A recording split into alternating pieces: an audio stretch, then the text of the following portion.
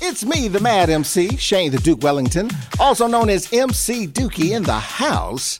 And right about now, it's time to find out what's happening in the world of entertainment with Lance Zeman and this week's Entertainment Report.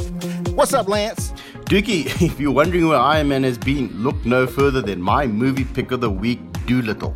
It's a reimagining of the classic tale about a physician who can talk to animals. Robert Downey Jr. stars as Dr. John Doolitle, and he is no stranger when it comes to communicating to other life forms on our planet. Spider-Man, Black Panther, Falcon, and Rocket Raccoon are just some of the beans that come to mind. Doolitle is a fantasy adventure movie for the whole family, and it's well worth checking out on the big screen if you can find a cinema that has the electricity to screen it. Happy hunting! Dookie, just in case you haven't heard, the call for entry to the South African Music Awards 26 is open. Musicians who have released new works between the 1st of Feb 2019 and the 31st of Jan 2020 are eligible to enter.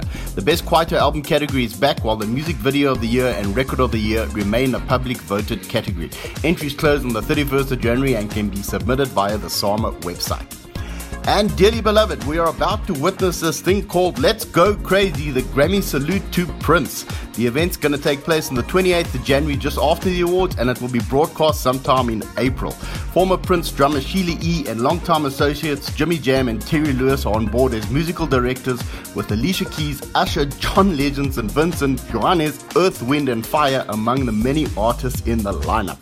The show is also going to feature several entertainers who have collaborated with the Purple One, including Susanna Hoffs from the Bangles, who sang Manic Monday, a tune that was written by Prince, as well as Morris Day and The Time.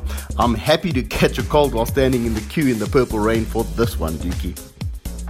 And Warner Brothers have announced that they are going to be using artificial intelligence to help make decisions in their movie-making process.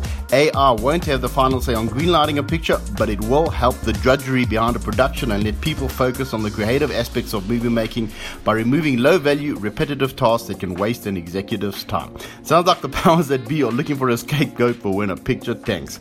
And finally, Dookie, I know that Christmas is over, but one of the most popular holiday movies of all time, Home Alone, has been given the deep fake treatment on YouTube. Macaulay Culkin's face has been replaced by Sylvester Stallone in the parody Home Stallone. It's funny and disturbing at the same time, and it just reminds us that we live in a world where technology can change our perception of reality. And that's all I got for you, Doogie. I'll catch up with you next week. Have a hot one. All right, buddy. That was Lance Zeman with this week's Entertainment Report. This is the Weekend Party. You've been listening to another episode from the Solid Gold Podcast Studios.